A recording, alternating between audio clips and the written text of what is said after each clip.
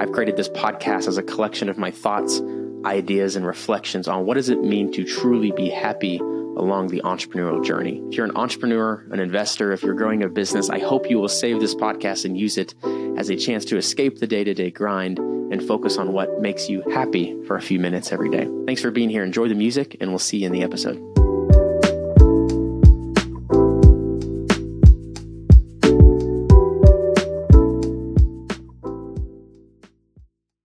Hey, what's up, Happy Lane crew? Welcome back to another episode. As you can tell, I am on a different microphone. In order to get this podcast out consistently and on time, I have made the decision to sacrifice a little bit of quality in microphone to get some episodes on the go when needed. So anyway, I am wrapping up my day here. It's a beautiful day here in Dallas, Texas. And I'm just sitting here thinking it's been a pretty challenging season for the past month or two of our business. And, sometimes I will not pretend to always be looking for the optimistic side, but on occasion I do go hunting for it. And, I've really been grateful today and recently in one thing that none of your competitors can take away from you. And I think I talked about this recently, but it's the time, right? It's the opportunity to pour into our business. I talk to so many business owners and clients of ours, and one thing that often gets lost in the planning and the shuffling and the day-to-day of the entrepreneurship life is the incredible opportunity you've created for yourself. Like, sometimes you need a step back to learn or to remember or recall that, hey, over the last year, the work I've done, I've learned these things. An exercise I like to do with people is I like to sit down and look at your earning potential in the next 6 to 12 months. Right.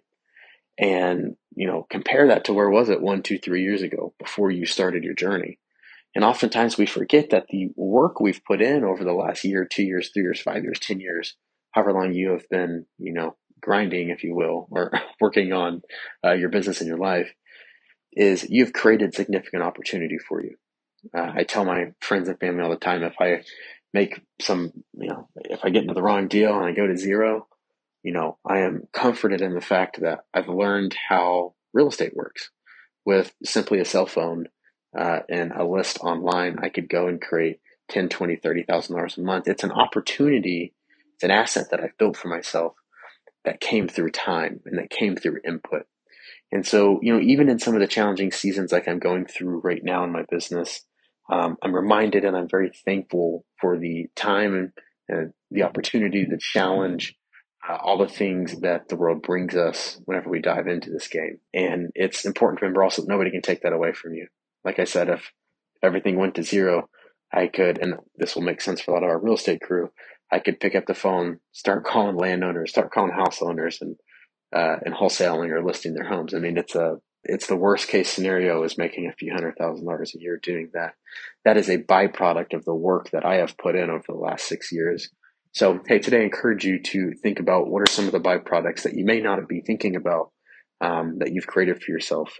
How much income can you earn over the next 6 to 12 months? How differently does your life look as far as time input, time you spend with your family, vacations, trips?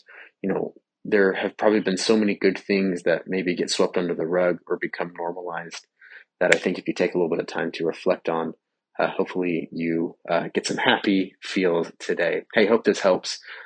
Be well, stay healthy, and we'll see you on the next episode. Peace.